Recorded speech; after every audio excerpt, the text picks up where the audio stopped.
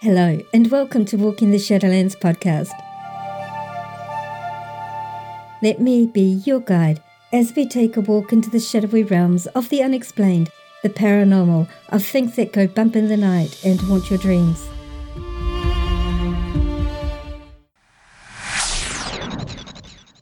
Your hosts? I'm Marianne, and I would like to welcome you to our podcast. Thank you so much for joining us tonight, today, whatever time it is, wherever you are living in this beautiful world of ours. So sit back, relax, and let me be your guide as we walk into the Shadowlands together and discover what awaits us there.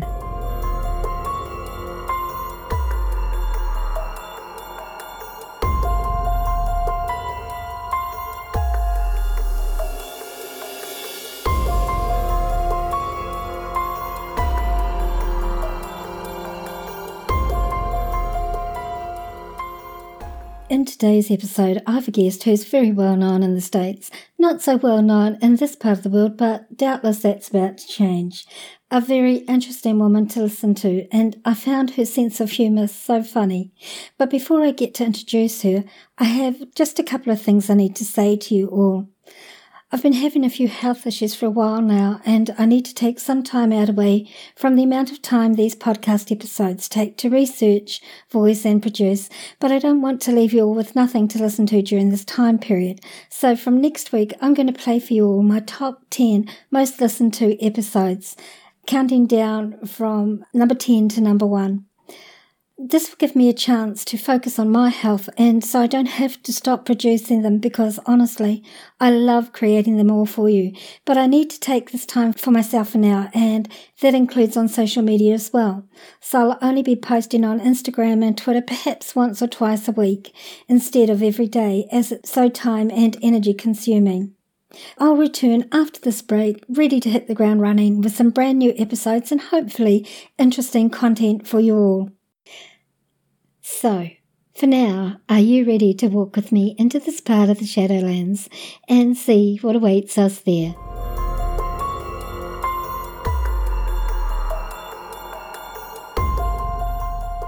Let me tell you a wee bit about my guest, Kadrolsha Una Carroll, otherwise known as KO, and as the Queen of the Paranormal. I've had to cut her resume down a bit as it's incredibly impressive and very long, so you can see a link to her full resume from the podcast website www.walkingtheshadowlands.com and this episode's page. KO travels the globe giving lectures, making appearances, doing reading and healings, and sharing her vast paranormal knowledge. She's made comic book history by becoming the first person to be a comic book superhero, doing what she does in real life between the pages of a comic book. Comic historian Brian Morris plus comic book publication owner Charles Missant of Silver Phoenix Entertainment confirm KO is the first in comic book history to be a comic book superhero doing what she does in real life. Her historic comic book status debut was in Haunted Tales of Bachelor's Grove. Given this fact, she has brought the paranormal industry mainstream with her accomplishment. She is the real deal of comic book superheroes. Stories carried in the Huffington Post, New Hampshire Magazine, Telegraph, New Hampshire Chronicle television show, and more, along with many news media outlets. Her new comic book is Kadrolsha Una, Queen of the Paranormal in The Healing. KO is part of Warner Brothers motion picture history with her contribution to the 40th anniversary of The Exorcist DVD on Blu-ray. She travels the globe representing the paranormal industry. KO hosts Paranormal 13 News and P13N Radio on the Galaxy Global TV network, Roku, plus many more, and in 195 countries, 50 states, Comcast, Big South, and in airport television services worldwide. Since P13N's debut, it's won an award for being the fastest growing paranormal news formatted program since its debut, says Galaxy Global Television's network. Paranormal 13 News is the first paranormal program to be seen on airport television. KO is currently collaborating on a children's book with the legendary Bill Diamond of Jim Henson and the Muppets. She played a pivotal cameo role in the Toxic Tutu movie, a movie continuation of the world-acclaimed occult horror classic Toxic Avenger. She starred in the silent film Silent Times, in which she won an award for her role of Madame Leonora and was featured in Broadway World magazine. She starred as Cece Carroll in over 85 Cece the Huntress paranormal adventure episodes for broadcast and cablecast, WNDs and New England cable television. She's the author of Ghosts and Legends of the Merrimack Valley for History Press's Haunted America series and Ghosts of the New Hampshire Seacoast. Queen of the Paranormal, KO is a pop culture icon, an actress, author, radio, TV personality, part of the Exorcist legacy, humanitarian and 10 times Paranormal Awards winner. She's made her mark with her vast expertise hunting with crew members of popular TV shows such as Ghost Hunters and Ghost Hunters International, to name a few. She's considered one of the best in the paranormal field with decades of experience. She's the only paranormal celebrity of modern times to be inducted in the Paranormal Hall of Fame organization. Currently, she's the paranormal expert of the greatest ghost show on earth, toppling 65 million combo monthly audience with Jimmy Starr and Ron Russell from The Jimmy Starr Show and Alan Shapiro of The Huffington Post, president of the New England Hall of Fame and representative in New Hampshire for the International Blues Society Hall of Fame. This is my guest, Kadrolsha Ona Carroll, Queen of the Paranormal.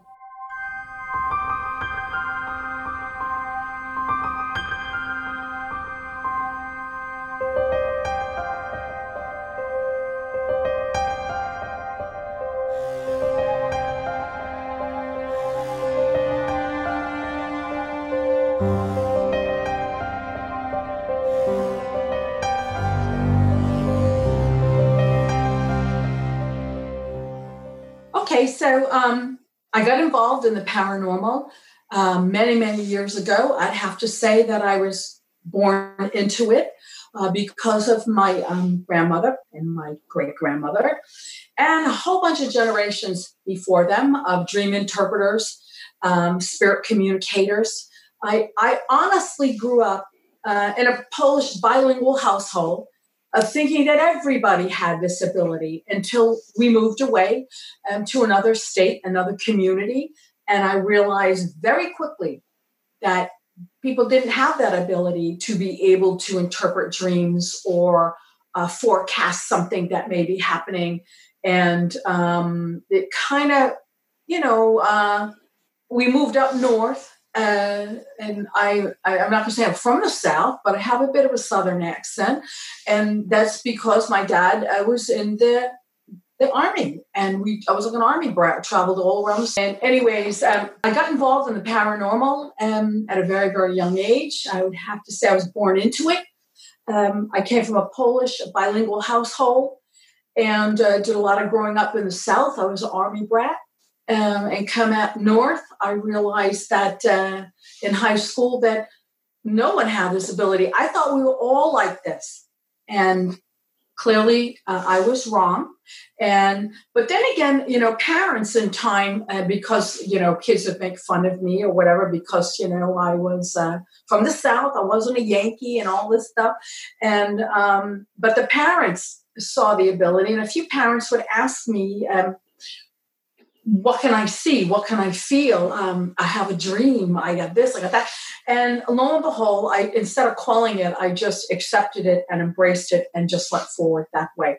So I have to say many years, many generations, but I was taught well as I had my grandmothers all before me, whether they were Russian, Polish, Lithuanian, they were all engaged in spirit communication and all that. Right, so you were very fortunate that you had people to support your growth and your understanding in that area. So many people don't, so that's probably been a huge benefit to you to get you where you are now. Yeah, it was a very good benefit. My mother wasn't involved in it, but she would always ask me questions, about dreams, about this, about that. And we have a funny story. When my grandmother got very old, my babcha, we'd call her up and tell her something, or she'd, interpret a dream. And she says, what are you going to do when I die? Are you going to put a phone in the casket? You can put a phone in the coffin? And I'm like, yeah, that's a great idea. So that's, I think of that all the time when my daughter comes to me and she'll say, oh, Mom, what does this mean? Or whatever. And I would interpret it for her. And now I find myself saying the same thing. What are you going to do? Put a phone in my casket? I said, oh, my God, I sound like my grandmother. That's pretty funny. That is funny. Oh, that's funny. And that's so normal, isn't it? That we find ourselves repeating what we've been told when we were kids. Yes, because it works. I mean, death is inevitable. So and we don't want to be like terribly humorous about it. But it was pretty damn funny, So when I do go to her grave, I'm going, hello, can you hear me?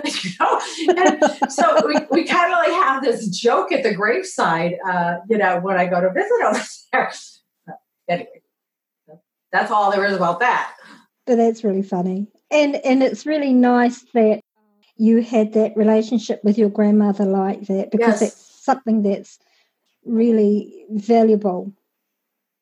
Yeah, many women, I don't know if that's a girl thing or what, but girls don't get along with girls much, I guess. And from what I hear, or, people will tell me, says, you and your daughter are you're like sisters. You're like always together, always doing things. And we've never had even an argument, nothing. I don't know why. It's just the way it is. We work together. She handles social media and she has a job. And, but now I'm just, I guess maybe I'm easy to get along with, but I do hear the horror stories and I pray for the people who can't see their grandkids or can't see this, or that daughter moved away and won't talk to her. And I'm like, I've never had to experience that with my children. And I just pray I never do, and pray for the ones that, have had situations that they get resolved. Right. Yeah, that's pretty awful, isn't it? I have 3 children myself. Only one of them lives in New Zealand at the moment. The other 2 are overseas.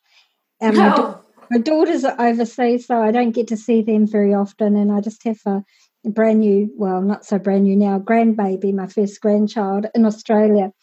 But we all have a pretty good relationship, and it's something you work at, isn't it? It's the communication being the key. I think so. And we have this thing, the WhatsApp, because she's got a different phone than me, so we can't do FaceTime. But anyways, she only lives a town away. She's like 10 minutes away. And we talk. But she does have an ability, like I did, and growing up, but she does not want to embrace it. She'd rather ask Mommy about it. And like that. So, but we do work as a family when it comes to the products we sell here at queenoftheparanormal.com, the books we write, the things we do, the costume we wear, the whole comic book thing, and the different shows and the movies and everything we do. We take the product, the Queen of the Paranormal, and we have meetings all the time. Wow, and when we go to a Comic-Con, we say, okay, what is the product? And that's how it's like Mom's the product, but it really is a product to go forward as it's trademarked and to sell and continue to grow. So that's a good training instead of, Mom's the Queen of the Paranormal with an eagle like up here. I don't have that. We have reinforcement and a structured business right from home, whether it's my husband, my kids, like that. We always run things by each other. So we all are on the same page. Oh, that's really awesome. And it's good training for them as well. And, it's too many people who have abilities and skills don't necessarily use them in the best way that they can. And and you're obviously doing everything that, because you are a business. Right, we are a business, and that's how we're structured, and that's fun. Right. But I mean, I am a real person. Yeah, absolutely. And I really do these things. That's why they say the real deal. Yeah. And I'm very approachable, and people can talk to me. I like to share the paranormal, all aspects, whether it's UFOs, cryptozoology, folklore, myths, all of that in a different manner. comic books, we all have the same message. Mm-hmm. It's positivity. It's healing, whether it's through music, through the different things I do with music, promoting children's books with the people from, Jim Henson's world with the Muppets. Right. I'm doing 2 books, and they're hard-hitting subjects, but they're done in a palatable manner that children can understand and take away a positive message, even though it's about bullying, even though it's about abuse and hard topics like that. These are for, kindergartners up to probably 4th grade. Right. And everything we do, we put healing and positive message into it. And that's what we do in the movies. That's what we do with everything for the Queen of the Paranormal. Instead of just running around like a haunted house or haunted whatever, and, did you hear that? Did you hear that? No, I did not hear that. Right. We're trying to, lecture the paranormal on a different level, make it more mainstream and more acceptable when it comes to healing, praying, and positive energy. And positivity always saves the day, not some ghost that you've got to dress up in a militia outfit and all the stuff to go chase a ghost. Yeah. What are you going to do, shoot it? That's stupid. They can go to the damn wall, I just think, I love the television shows. They're all hokey. And I'm not going to say they're fake. They were based on a good theory and a good principle. But in order to sell and get your commercial and all this stuff like that, you got to do what the producers want. And you can't film it's just a reality of it. They're filming 5 to 8 days in the same clothes, making it look like one night. Right. I don't think that's real. Yeah. I think it's fun entertainment. Yeah. But as far as being absolutely real, no. And that's my take on it. I try to take the real aspect of it and take it to the people, to the general public, not some click on Facebook that happens to follow a particular, ghost hunting program. Right. Yeah, I'm absolutely with you about those shows. And I run a paranormal investigation group here in New Zealand. And I was approached by my team and I were approached by a company that was doing a documentary series in New Zealand. Sure. And excellent. They filmed us for one night. So I know how they work behind the scenes. And it really, like I had television experience before, but to see them do that, it just really, I always knew that the paranormal shows were, just entertainment pretty much. Yeah, but pretty much. See what they do is quite an eye-opener, actually. Yeah, and I don't know. I like to have a more real approach and a more general public approach than like these, I don't know who these groups are, these Facebook famous people that no one knows who they are. You walk down Main Street, nobody knows who they are, but in their little Facebook group, people know who they are. That's cool. They can all stay over there. But I'm more for the general public, and I do it on a global basis with the different things that I do. Right. Just a different concept, a different way of doing things, but still sharing the paranormal. And that's what's really important. That is what it's important. And obviously for you, your music background has been a big benefit to you in helping you feel comfortable out in the public. I would have to say, so I've been playing the guitar and singing since I was 12 years old. I got a guitar for my birthday, and I didn't know how to play it. And my mother shoved me into the folk mass at the Catholic Church, and they had rehearsals, and they taught me how to play it. Yeah. And from there, I would do the folk masses and then the little like youth coffee houses that we had. And one thing led to another. I met a gentleman who was a good sound man. And because of his ability, he was taken on the road with a band called Joe Cocker. We all know Joe. Right. And God bless him. He passed away. He was a great guy. And this gentleman that I dated, he went from being a roadie to a sound man. And I learned all the music. And one day I took the stage because one girl was sick.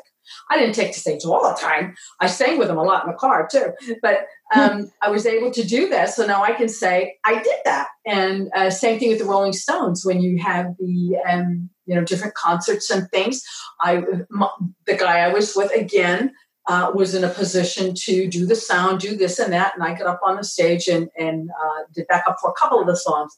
And so now I can say that. Bobby Vinton, same thing. I mean, I love him. Moja droga jače kohan, and sang with him there at the Chateau de Ville in Framingham, Massachusetts, many years ago. And the list goes on. I just did singing, was in my own bands and things. But I do believe that music has a healing aspect. I mean, for thousands of years, yes. Native Americans, just everybody in general used music to soothe. Parents would hum lullabies and, on and on. It has such a calming and beneficial effect. So that's why I like to incorporate music and fun things into what I do. For me, it's very important to do that. And I work with I'm not employed by them, but I have been privy to be able to work with them, called My Jam Music Television. And they're bigger than MTV. They're all over the world with Simul TV. And I've been able to help them, coordinate benefits and things when it comes to music because of my background. People don't realize that. But I try to use the musical aspect in every single thing I do, whether it's at Comic-Con, take the stage with the band that's playing. Sometimes I have like a karaoke box on my table and we all sing and dance by my appearing table because it brings good, healthy energy. And that's important. That's important to me, to be able to heal people when they come to see me. I don't do house calls anymore. That gets a little dangerous nowadays. And but I do invite people to come see me, and they will bring their children in wheelchairs. They will bring crippled animals. They will bring me everything and anything so I can heal them with energy. And it's a big responsibility. My heart breaks. But it's funny when you have a child or older child who has never showed any kind of emotion or excitement, all of a sudden the eyebrows go up and you can hear this from them, and they're animated, and the mother's going, oh my God, I haven't seen this in years. He's just gone from one stage and just keeps going down, like degrading. And it's sad, but sometimes you can take energy and breathe more life into them. And I think that's extremely important. And I do show those clips every now and then. But they're hard. That's a responsibility that people come to you expecting. And, and I tell them healings do work. They do. They may not work the way you want them to. But they work. They may make your family more understanding to your plight. They may help you understand your situation better. They may heal you miraculously. I don't know. I've had cases where a gentleman in a wheelchair, Richard Griffin Jr., I put my hands on him. He said instantly his legs felt a jolt of energy. Within 2 years, he was wheelchair bound. He's standing and walking. And I've gone to his home, and put my hands on him again. Another woman, I'm not going to give her name, but she, I can't give her name because I can't pronounce that. Okay. She had a massive body infection. No matter what they did, they couldn't fix it. And I'm like, well, so I gave her an energy healing, and within a week, the infection started to abate and go away. And now she was infection free without any antibiotics. And I do believe the principle is taking energy, almost like Reiki. And I'm a Reiki master now, decades. But to take that energy, similar to Reiki, and to put it into an individual, it stimulates cell growth, cell regeneration. It stimulates a lot of things. It's like when you get a cut, or when you were young, or you bang your leg and your mama rubs it and kisses it and rubs it. What is she doing? She's bringing heat to the area, energy to the area, to bring blood to the area, to heal it. This isn't like pie in the sky stuff. This is real medical science. If you think about it, that's what she's doing. Now, I suffer from a back ailment, and I had gone to physical therapy, and they put these electrodes on you, and they stick you with it. Well, energy from a human being, which they have been able to measure with a gentleman named Ed Edwards, which I'm going to have on my TV show, globally based, by the way, Paranormal 13 News. They've measured this guy's energy. They really have. And he's exceptional. Well, we have energy. People can, when they come near me, they feel it. They're like, whoa, I can feel that. They're just walking by the table. But it's electric. So I put that energy into people, just like Mama rubbing. And it brings healing energy to that particular area. And I've been able to I'm not going to say diagnose, but see where there is a problem. Right. A few years ago, I was at a very large Comic-Con, and I know you're aware of like all the drama with paranormal groups and this and that. And this particular gentleman had a radio show, and he was a podcast, and he was going to do a hit job on me.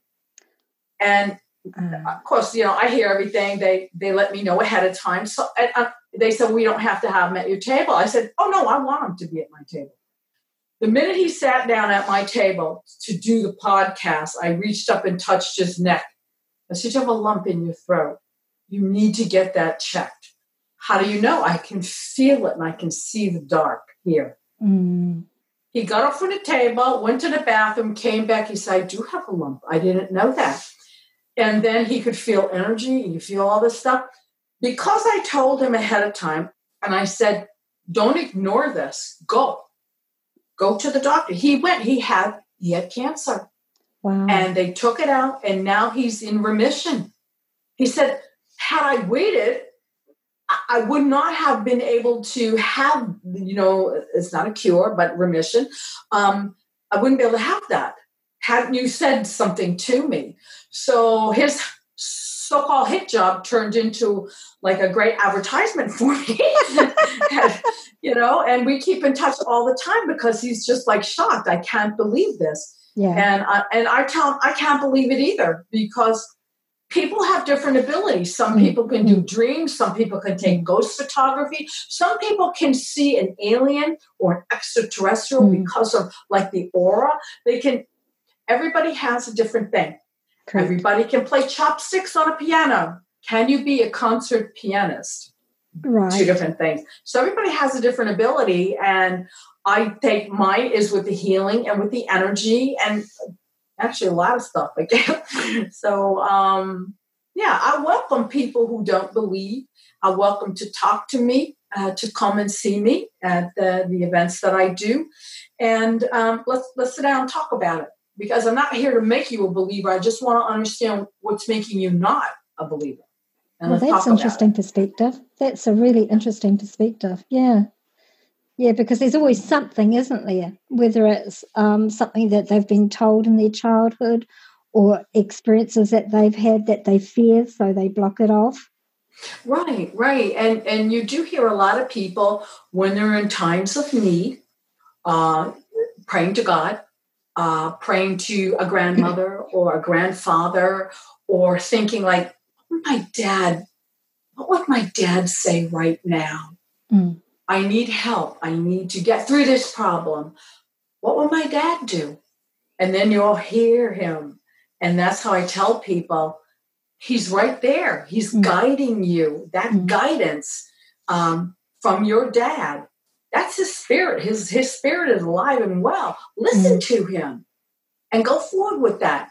But then they still tell you, I don't believe in it. But they're praying, oh, help me, God. Oh, help me. So I just like to, again, converse with people, to ask them, what is it that makes you not believe? I'm not trying to talk you into anything, but why don't we talk about it? Right. That's what I do. Good for you. That's really good. And I think that educating people is really important, because there's so much misinformation about paranormal, about spirituality, about the spirit realms that's out there. People with different agendas for whatever reason. And so I think it's really important that people like you are out there helping people to understand that it's nothing to be feared.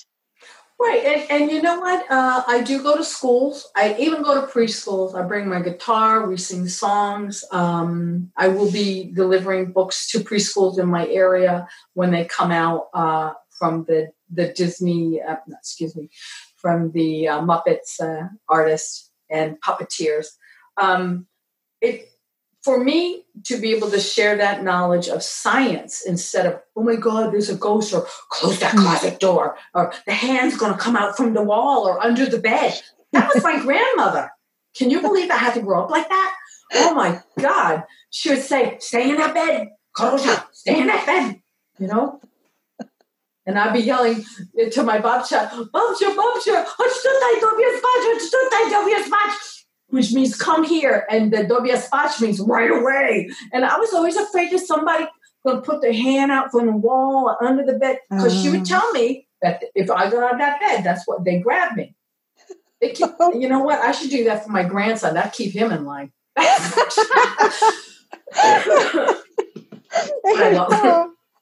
Oh, that's a bit mean, isn't it? Really scary. Yeah, you're the queen of the paranormal, scared to death of something's under my damn bed. I'm 5 years old. Why'd you do that to me? It's so funny. Oh, yeah, it's not funny. You know, that's how you grow up. So I try to tell the kids what we're doing is we're dealing in energy that remains. Everything has energy, and we have energy. And when our bodies go away, the energy that was there still is there. Right. So let's see if we can try to talk to it or communicate with it. It's nothing scary like that. Right. So that's how I go about teaching.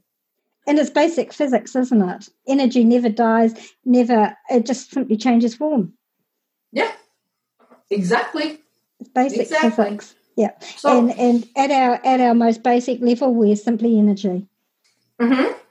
Absolutely. Yeah, it's just fantastic. Kids are like sponges, their brains, you know, so if you can get them on the right track right away, that it's not something scary, and don't listen to your grandmother. Things are going to come out under the bed or the closet or the wall. I couldn't go near the wall either. I can't go to the wall of this day. I am an educated woman. I can sleep near the wall.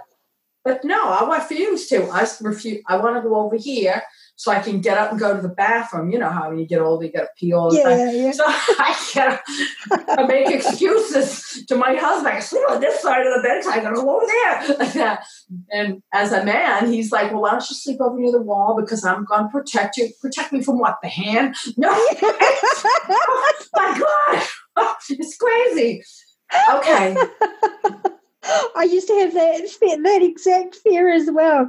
Except for me, it was from watching early vampire movies. I was scared to come through the wall and get me.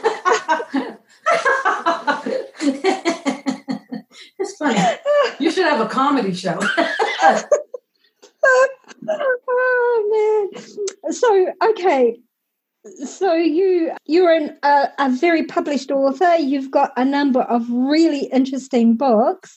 Perhaps you could talk us through some of your books, like your one about the ghosts and legends of the Merrimack Valley. Yes. That was a book by History Press, and it was their very first book on Haunted America. They wanted to do a thing called Haunted America series, so they called me because I was doing a television show in New Hampshire on broadcast TV, mind you, called Ghost Stories of New England. I did the book. The book was the Merrimack Valley. They usually like a very small local aspect of hauntings, but very steeped in the history. And I had to inform them that the Merrimack Valley is in New Hampshire and goes straight out to the ocean in Massachusetts. Oh. So they said, they cleared it and they said, okay. So what I did was I started like a timeline of way back with the Native Americans where the river met the road, let's just say, when it come down off the mountains. We started there with beautiful historical stories, and then we moved the timeline forward into the, settlement and foundations of the settlers in the area, and then out towards a more progressive time like today, present day. And each and every place that I talked about in the book with the history, in fact, one of the local high schools bought a ton of the books because they liked the history so much. It was well written and well researched. So all these places you could go and visit. That was the key. for me to be able to put something down that you could go see and exchange commerce with. Instead of like, oh, I can't tell you where it is. It's a private family. I could have wrote that book in my living room, for crying out loud. Really, I could sit and make the whole thing up. You know, you wouldn't know the words, and you'd have bought the thing. You know, I'm just not that way. I just said, no, I want people to be able to go see and feel the energy that remains in these places. And I had really good pictures in the book, and like the Canopy Hall Dance Hall Theater, Canopy Lake Dance Hall Theater. It was an amusement park at the turn of the century, and it hosted the big bands. It hosted Cab Calloway, all the way up to like Glenn Miller, and all these stars and celebrities. Sonny and Cher were there. And one of the girls that helped me with the pictures, her father was chief of police decades ago. And she was a very young girl. And she went in there and took pictures of the famous people singing, rehearsing. And in her photographs, you had orbs, you had ectomist, you had things that were unexplainable and that you could not Photoshop. Right. They were done on a Polaroid or a black and white that they had made up, at a film store. And it was incredible. So I was able to use those and put them in the book and then tell you, stories about how it used to be it was a big baseball field back there. Now it's a parking lot. And, so you'll be able to go there. And that's Ghosts and Legends of the Merrimack Valley. You can get that at queenoftheparanormal.com. And the other book I wrote, which took quite a bit of time, was a Ghost, and I guess of the New Hampshire Seacoast. So Ghosts of the New Hampshire Seacoast. Again, places you can drive by, get out of a car, and experience these locations. And I wanted to be centered only up on the seacoast. I thought that was good because the New Hampshire seacoast is very small. So you can go from one end to the other all in, I think, 10 minutes just driving. So, wow. So you're able to really get a good benefit to go to these different places. And it was cool. It was really cool. And again, exchanging commerce, getting to know a location that's actually there and not made up in someone's head.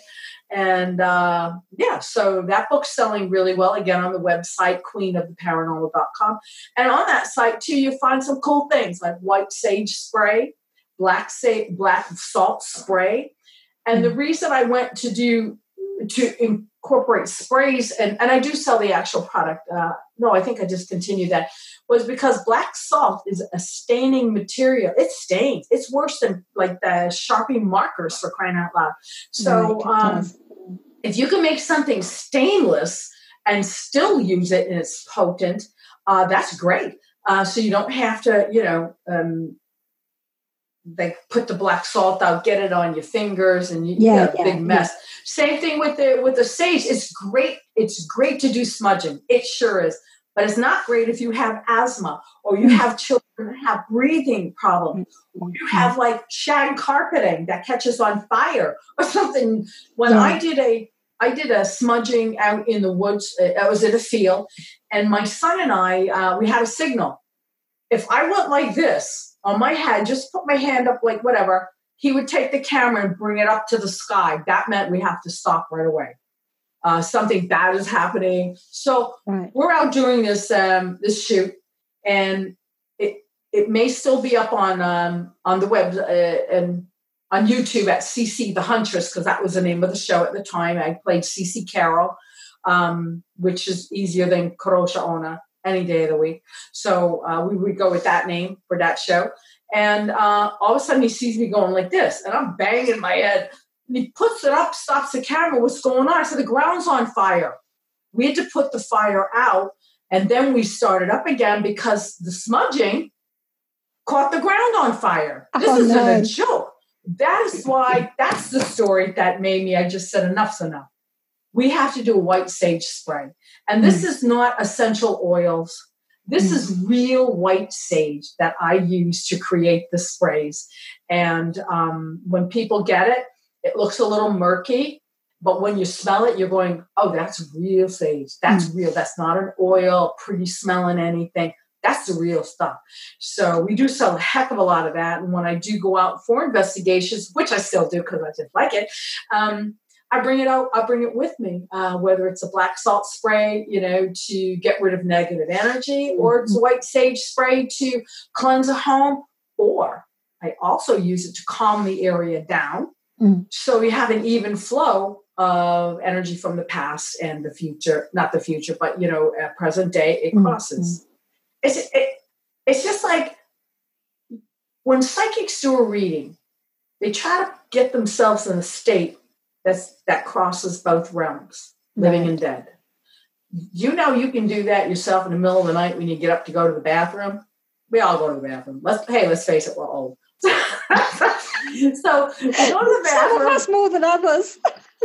Sorry. So we go to the bathroom. Just make sure you go to the bathroom.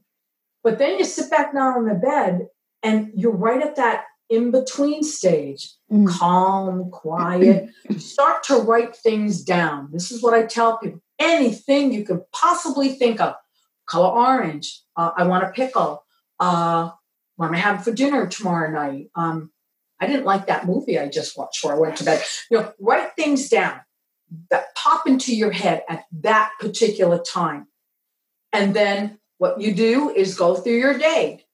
And then when you get home after work or whatever your day consists of, look at what you wrote.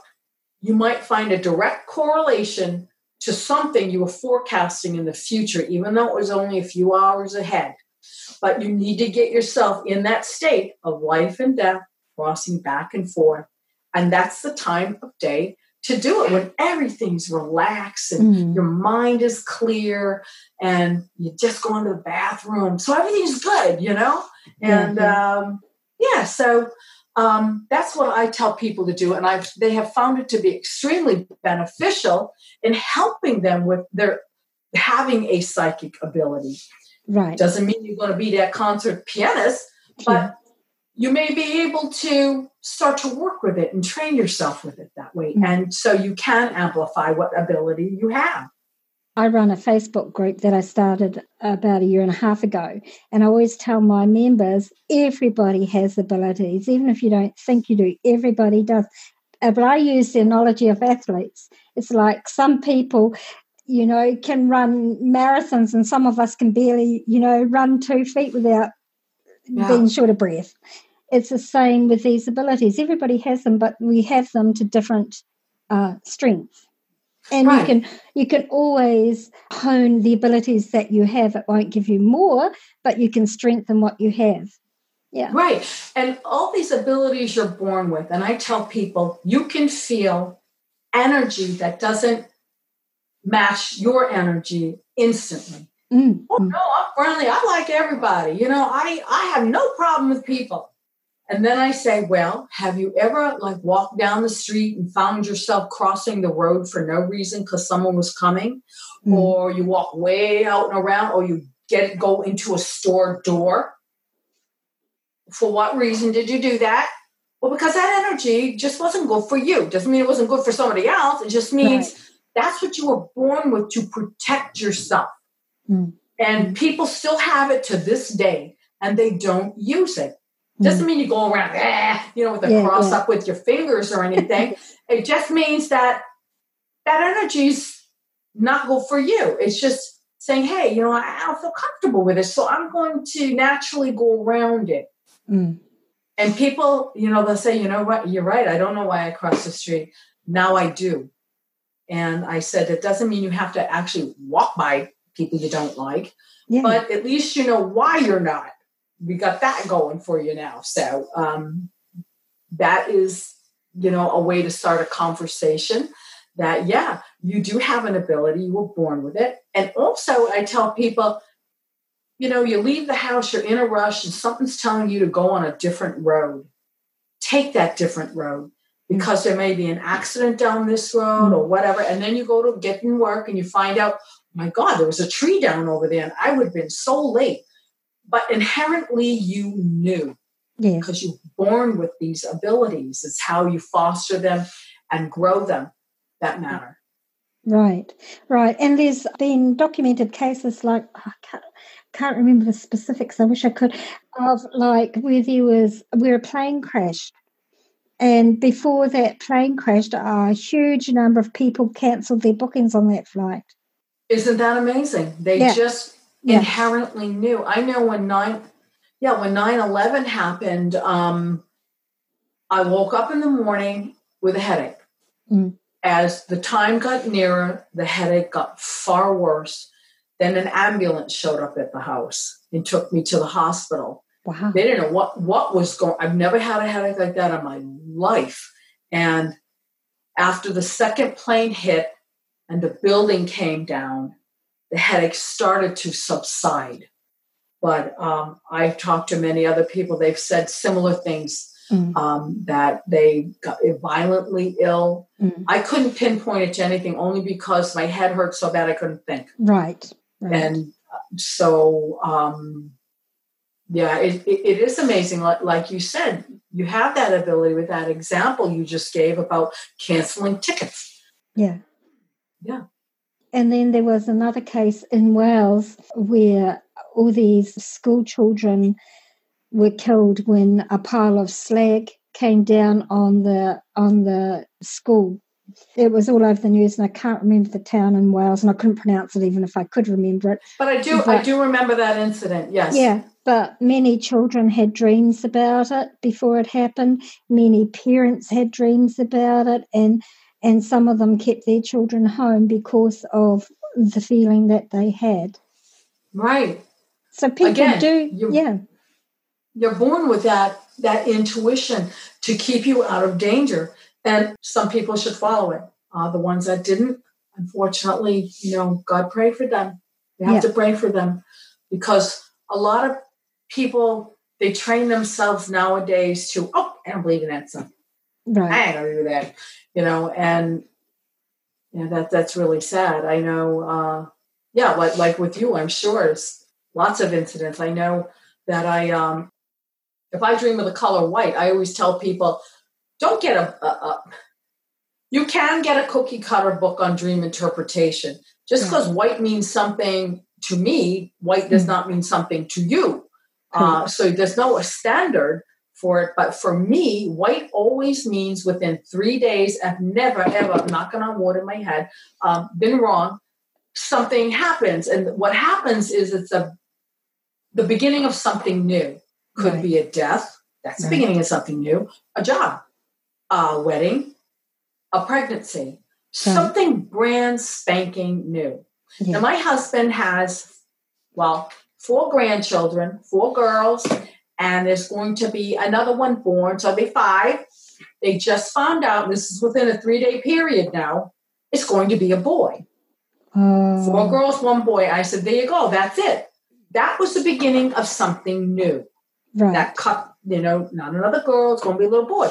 So, because white means that to me, white means something else to you. If I dream of orange and red, to me, someone's mad at me.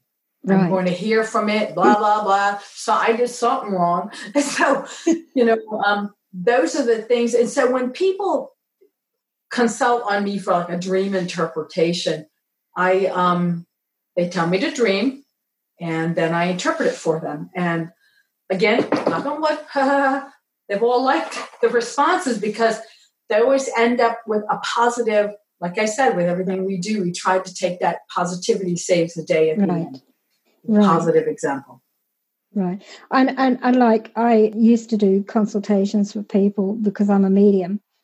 Right. But I always tell members in my group, if you go and see somebody for a reading, for a consultation, or whatever you want to call them, even if spirit tells you off, even if they tell you off, you should always come away feeling positive and uplifted and comfortable with what you've been given. I think so. It should never be insultive. It should never be hurtful, harmful. Yeah. Like, oh, you're going to die. I know you are. Well, no shit, Sherlock. I mean, really, we all going to die. So, okay, we already know that one. When is it? In 5 minutes, 10 minutes? Let me know. I don't think that's fair. And I never tell anybody that, even though I can see it. I just direct them to follow their medical regimen and do everything you're supposed to do, or get help like that. When I see someone who is clearly having a psychotic episode, and I think it's because it's the business you and I are in. We bring out people that want to be validated for what they're hearing, or seeing. That is no one else can see or hear. So they come to you, and clearly some are in there. They need help, and so as any human being they should point them in the direction of help, and not just give them a straight reading. What you do is you start out, validate them. Yes. The other thing is, let's eliminate. We have to start at a point. We're going to eliminate the health issue, and then we're going to move into the paranormal issue. Exactly. Have you gone to a doctor? Do you take medication? And if you do, then maybe you need to get a recheck and get blood balances and everything like that, so we can rule out all physical, and then we can concentrate on the paranormal. Until you get that done, then you can come back, and then we'll finish this. And sometimes I might, finish on a positive note. But to make sure that they go for help is imperative. A lot of people, they count on you and they count on me for direction and guidance to be a counselor, and we're not. And so what we can do is recommend and listen to them and try to get them help. Yeah, absolutely. And I always say to my group members, you have to rule out the physical first before you even look at spiritual, even with sounds in your houses or things like that. You need to rule out the physical first, and don't automatically assume that it's a spiritual thing, because that's a huge mistake. Oh, absolutely. Yeah, you have to take everybody as a clean slate and not lump them into a particular category. And that's not your business to have a predetermined outcome. Like the minute you see them, oh gosh, no, he didn't brush his hair. No. No, you can't sit down, you smell. No. I just say sit down. So we put, more perfume on, whatever, when they leave. I want to be able to reach out and help and turn whatever situation that is into a positive. To me, that's important. And also to be able to heal with the positive energy. And that's what I do when I go to the events. That's really awesome. So obviously you're very well known in the States, but where I live in New Zealand, not so well known. I'm sure there are people who know you, but you're not a household name in New Zealand. Oh my goodness, no. And the thing is, I was doing the CC the Huntress up until about 5 years ago. So it's only been very recent that I took the jump into a little more creative, like national and international. And international, that only started like within a year and a half ago. So we're still on an upswing, and we're still growing. And with being able to be on Galaxy Global Television Network, now incorporating that, working in conjunction with Simul TV, My Music Jam Television, and working with these people and putting a product together that will be seen more than globally, then that'll all change, and that's coming very, very soon. And I'd love to go to New Zealand. I want to go see you. I'd like to have a cup of coffee. Yeah, that'd be great. I'd like all that stuff. It'd be fun. I love girly things. We can have a lot of fun together. Yeah. And so Comic-Con. Can you tell my listeners how you got into this area, and what exactly is Comic-Con for some who don't know? A Comic-Con is a comic convention where they have, and they have paranormal conventions. They call them Paracons. I did Paracons up until like 5 years ago, when I took the step into the Comic-Con International National Arena. With the paranormal cons, Paracons, you can only sing to the choir so long you can't get out of the church. Right. My goal was to talk to as many people that I can, not in a little area that the only ones that go to these Paracons are the people who are lecturing and their vending friends. that's it. I mean, the general public, as a rule, never goes. And that's sad because you got a message, it'd be nice. There's a lot of people with a lot of good message. I don't know why they're stuck in a Paragon, but that's not my problem. That's theirs. So I decided to do, I was asked by a gentleman, Gary Sommers, if I would consider doing a Comic-Con and taking the role of Queen of the Paranormal. I said, well, I've been called Queen of the Paranormal since 2007 when I did a radio show. I was Cece the Huntress, Queen of Paranormal. And a gentleman called in. He said, I'm going to dub you Queen of the Paranormal. And I said, oh, I like that. So I trademarked it right away. Good for you. So I said, well, I already got the trademark on that. So he wanted to have a Transylvanian name. So I'm like, what? What about my name? He said, I thought it was Cece. I said, what do you think Cece stands for? Karosha Ona is Carolyn Ann in Polish. But my name is Karosha Ona. That's what I grew up with. So he said, that's perfect. we put it there, and I went to called Chiller Theater. Kevin Clement owns it. And he liked me because I was the real deal. I wasn't doing fake stuff on TV. I mean, I was really doing it. And I've now been there eight times in a row, every 6 months, boom, boom, boom, boom, boom, boom, boom. Where other people into paranormal with all these, hocus pocus shows and stuff can't even get on the bill. They don't even call them back. You have to be real to be there, and you have to be able to pull your weight, sell those tickets, and then you get to come back. And so I'm very fortunate, and I know it caused such a big, a lot of feathers got ruffled because they thought that, how did she get there? She must have did something sexual to somebody or her breasts or whatever. And it's horrible. Body shaming is just what people do when they can't think of anything else. You had to have done something. No, I did not. I actually... this gentleman offered to help me. So in return, I help other people. He gave me a hand up, not a hand out. I'm giving people a hand up, not a hand out. And I've offered people to be on global access television, television with little shows and this and that.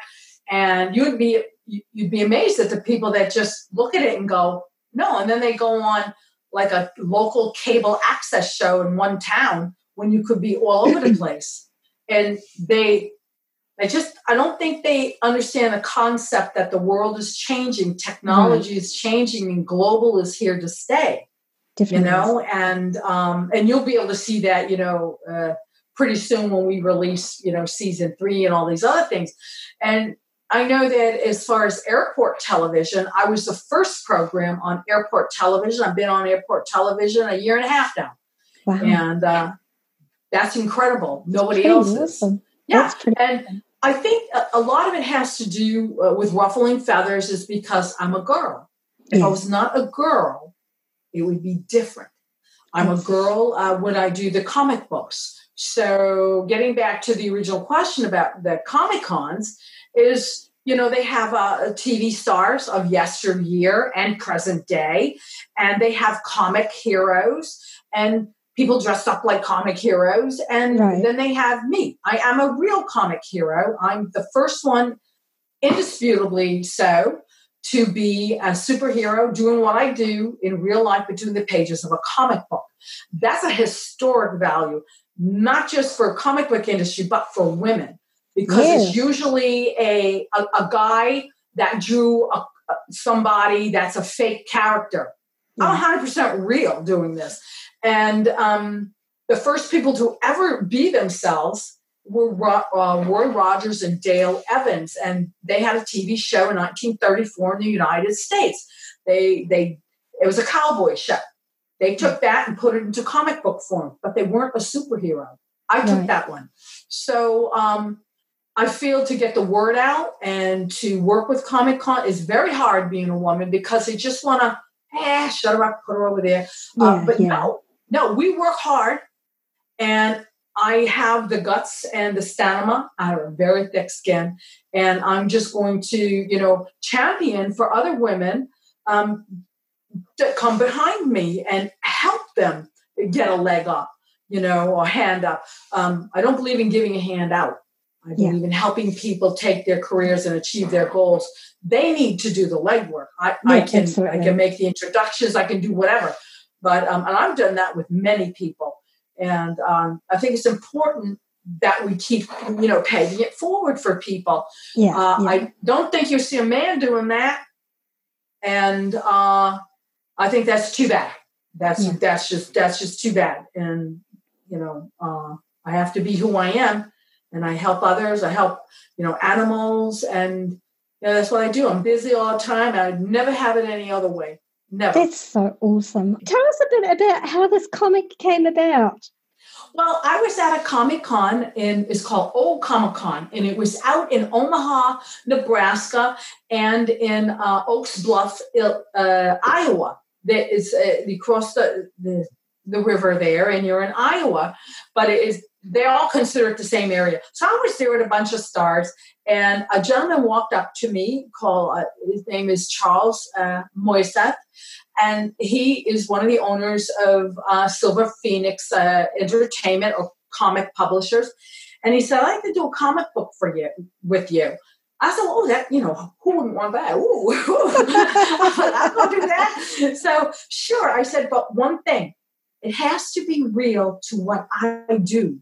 I don't mind it embellished, Liz, comic book, but we really have to stick to the focus of real. Right. Me doing this. And when I did that, and then a comic historian who was the author of Brian K. Morris from Rising Tide Publications, he's authored all of the things we've done and projects.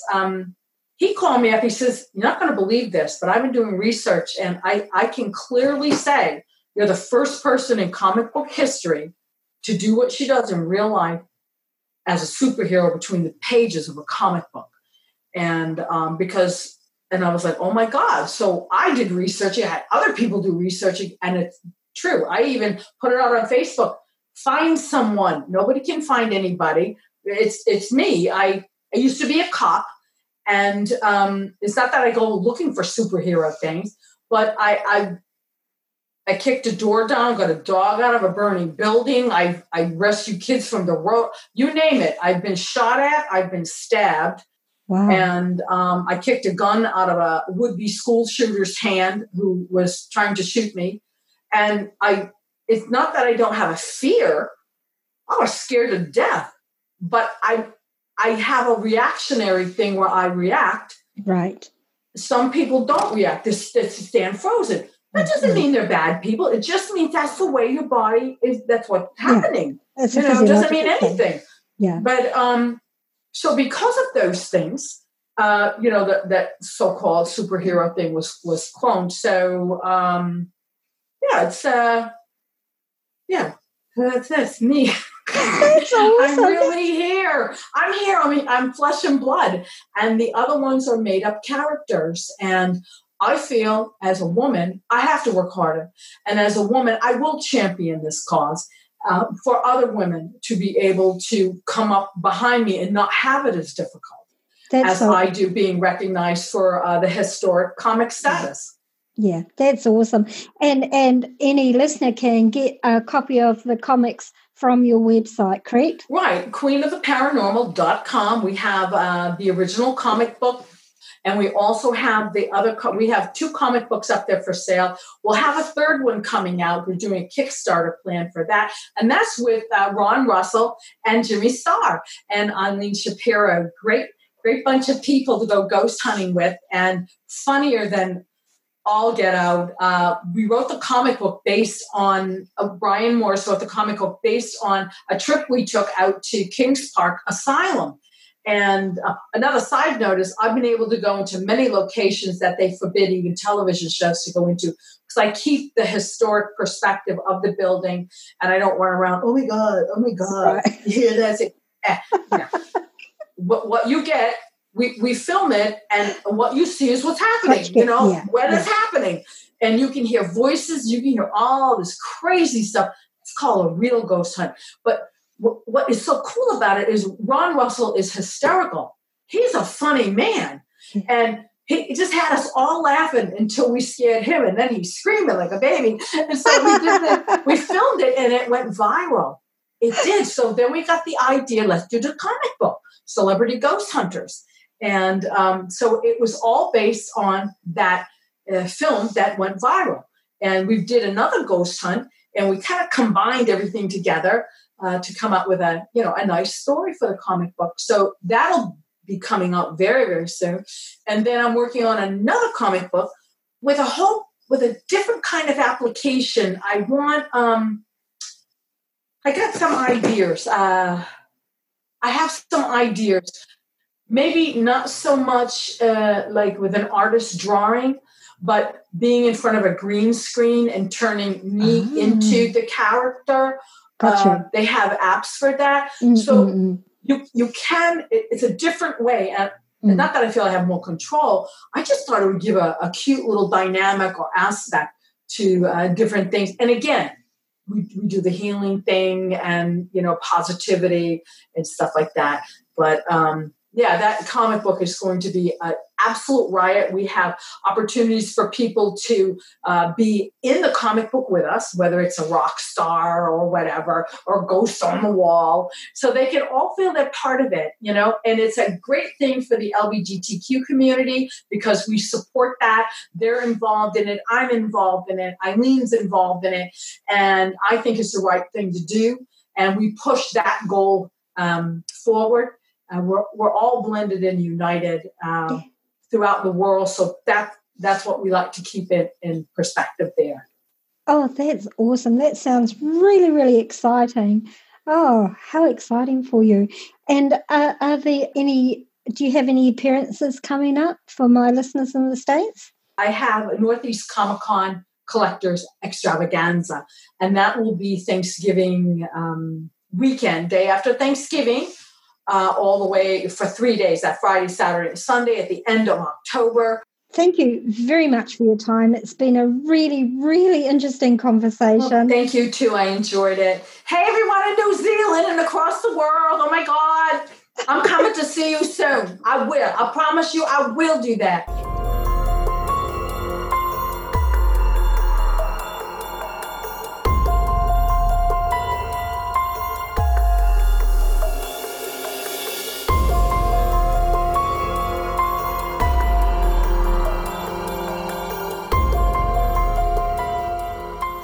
Our musical score today is called Dark Walk by Kevin MacLeod, licensed under Creative Commons. For more information, check out this episode's page on the podcast website at www.walkintheshadowlands.com.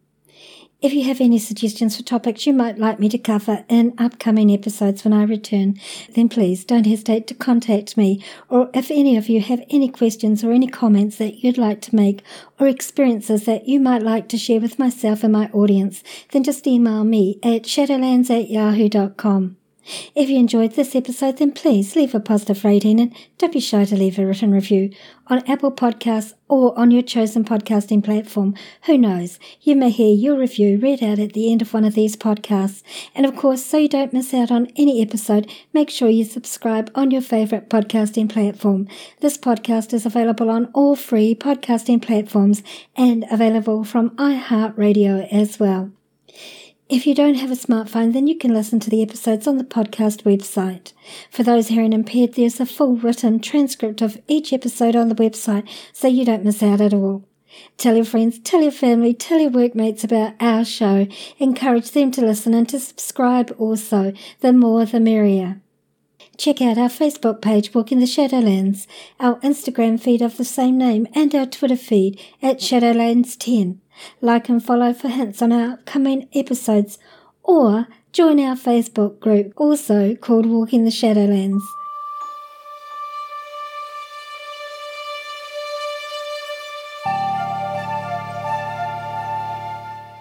Thank you so much for listening. Tonight, today, wherever you are in this beautiful world of ours. We'll see you this time next week.